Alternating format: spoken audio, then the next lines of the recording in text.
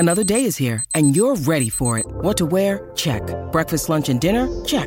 Planning for what's next and how to save for it? That's where Bank of America can help. For your financial to-dos, Bank of America has experts ready to help get you closer to your goals. Get started at one of our local financial centers or 24/7 in our mobile banking app. Find a location near you at bankofamerica.com/talktous. What would you like the power to do? Mobile banking requires downloading the app and is only available for select devices. Message and data rates may apply. Bank of America N.A., member FDIC. With threats to our nation waiting around every corner, adaptability is more important than ever. When conditions change without notice, quick strategic thinking is crucial. And with obstacles consistently impending, determination is essential in overcoming them. It's this willingness, decisiveness, and resilience that sets Marines apart. With our fighting spirit, we don't just fight battles, we win them. Marines are the constant our nation counts on to fight the unknown. And through adaptable problem solving, we do just that. Learn more at marines.com. When you need mealtime inspiration, it's worth shopping Kroger, where you'll find over 30,000 mouth-watering choices that excite your inner foodie. And no matter what tasty choice you make, you'll enjoy our everyday low prices, plus extra ways to save, like digital coupons worth over $600 each week. You can also save up to $1 off per gallon at the pump with fuel points. More savings and more inspiring flavors make shopping Kroger worth it every time. Kroger, fresh for everyone. Fuel restrictions apply.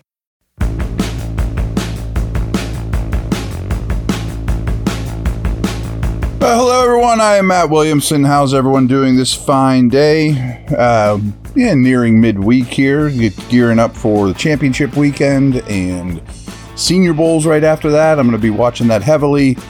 Know a bunch of people that are going. I decided not to, but I will definitely be giving you some updates and some players to watch Senior Bowl wise. But what I want to talk about for the first half of today's show is apparently, I don't know exactly when it's happening, how it's happening, if he's in town, but the Steelers are interviewing offensive coordinator position Zach Robinson from the Rams. And I love it. This is a step in the right direction. I mean, it's someone from well outside the organization, young, comes from a great background. And first of all, I'm not going to heavily profile every offensive coordinator that they apparently interview for one simple reason, because I've been in buildings, I've been with assistant coaches, and I know if you're not in the building, you really can't analyze that person. I've never met Zach Robinson, but I can tell you about his resume, and I like what I've seen, and I like that this is the thought process in terms of hiring the next offensive coordinator. So he was a quarterback at Oklahoma State, which is Mason Rudolph's alma mater, obviously. Apparently, they have some sort of relationship that they get along well. He helped them through the draft process, et cetera, et cetera. Oklahoma State quarterbacks that aren't that far apart in age. Cool. Doesn't mean Mason will be back or not, but he would be more familiarity, the better, I suppose. So, considered a very bright head coach. He was a very smart quarterback, not a super toolsy great player. Who cares? But a couple things that's interesting is he did a stint at Pro Football Focus, as he was like their quarterback guru at Pro Football Focus, which is an analytics company that does football stuff. And I love that they would consider somebody with a heavy analytics background. I mean, I think this organization needs that in a big way, a different way of thinking. But even better is his tutelage is under Sean McVay with the Rams, who might be the best offensive mind in the league. He's certainly near the top. Got a ton out of that team this year. I thought he should be coach of the year. I don't think he'll win it. But he's an aggressive offensive mind. Comes from the Shanahan tree. But I think his version of the Shanahan offense is a little more physical, a little more run-oriented, going back to Todd Gurley, bigger back-oriented than Kyle Shanahan, for example, or certainly what's going on in Miami. So I think this is a really exciting hire. And one thing I'll tell you is the Rams defensive coordinator, Raheem Morris, who's excellent, and he's also interviewing for head coaching jobs around the league, I know is one of Mike Tomlin's best friends in the business. So I'm sure Raheem gives Robinson a huge stamp of approval too.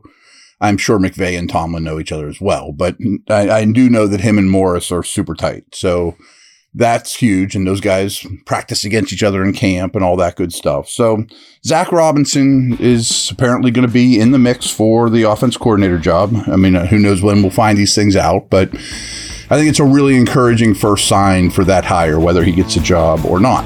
So I like it.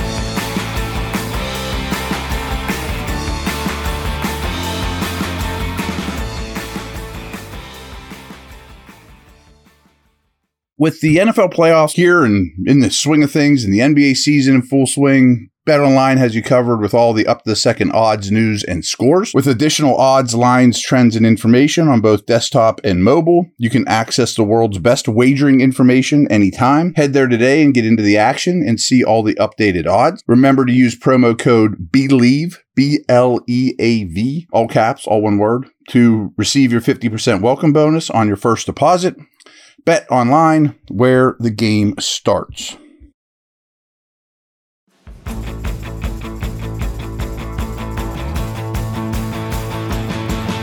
So I did my final Steelers stats. We went over some of the special team stuff earlier in the week.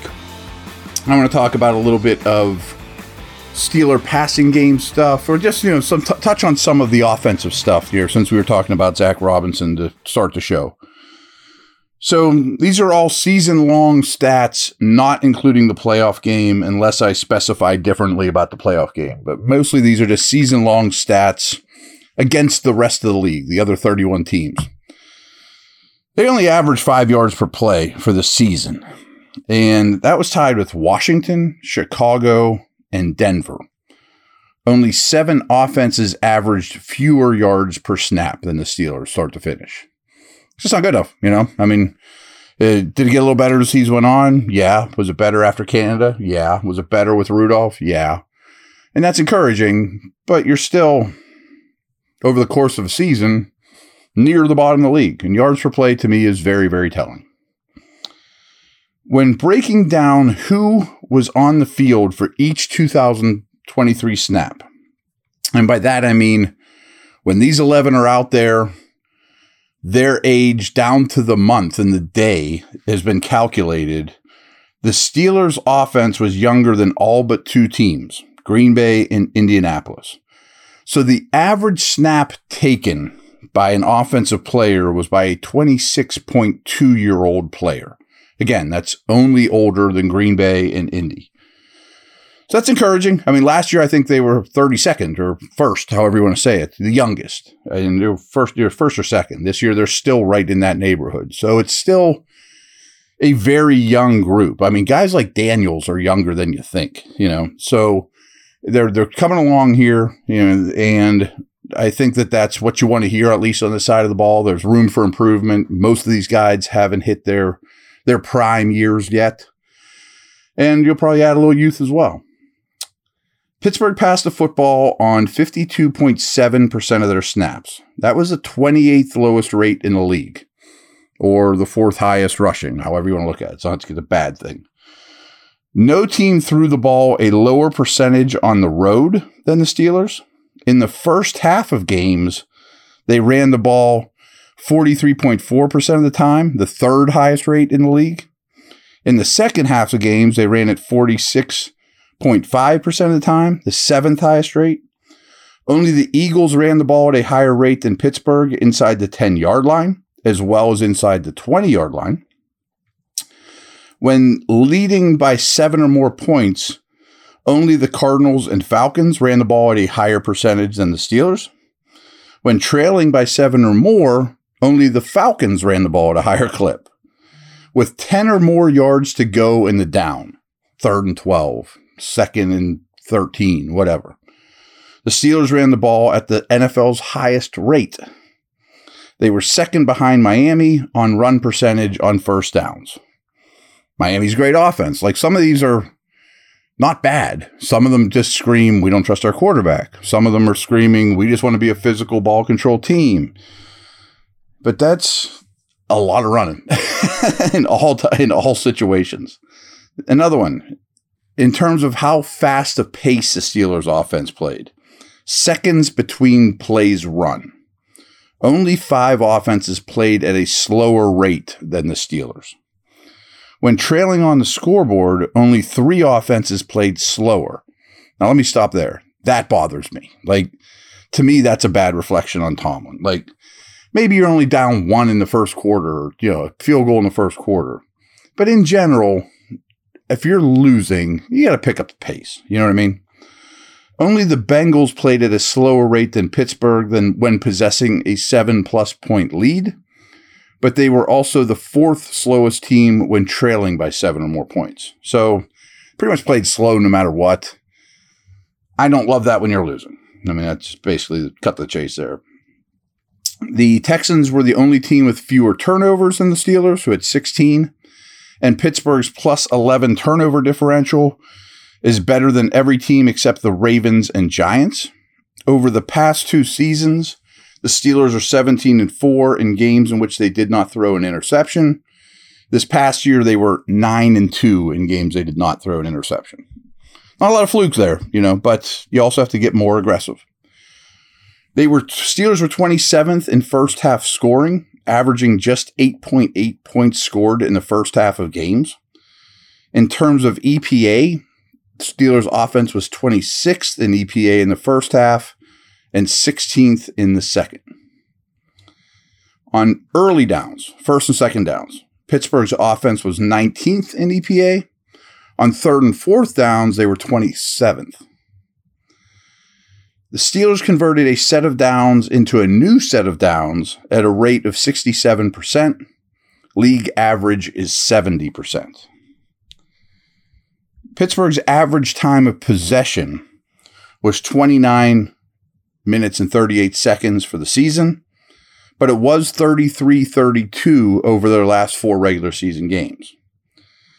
However, the Steelers were 5th best on the road at 31-19. In terms of plays run per game, the Steelers, though, were 26th. They only averaged 60.5 plays run per game. So on a per drive basis, the Steelers were 26th in yards per drive, 28th in points per drive, 28th in touchdowns per drive, and 29th in 3 and outs per drive. Only 3 teams averaged more 3 and outs per drive than the Steelers. All right, that's going to do it. We'll come back with some more offensive stuff tomorrow, breaking down more specific players. Maybe we have more coordinator news, etc., etc. All right, take care.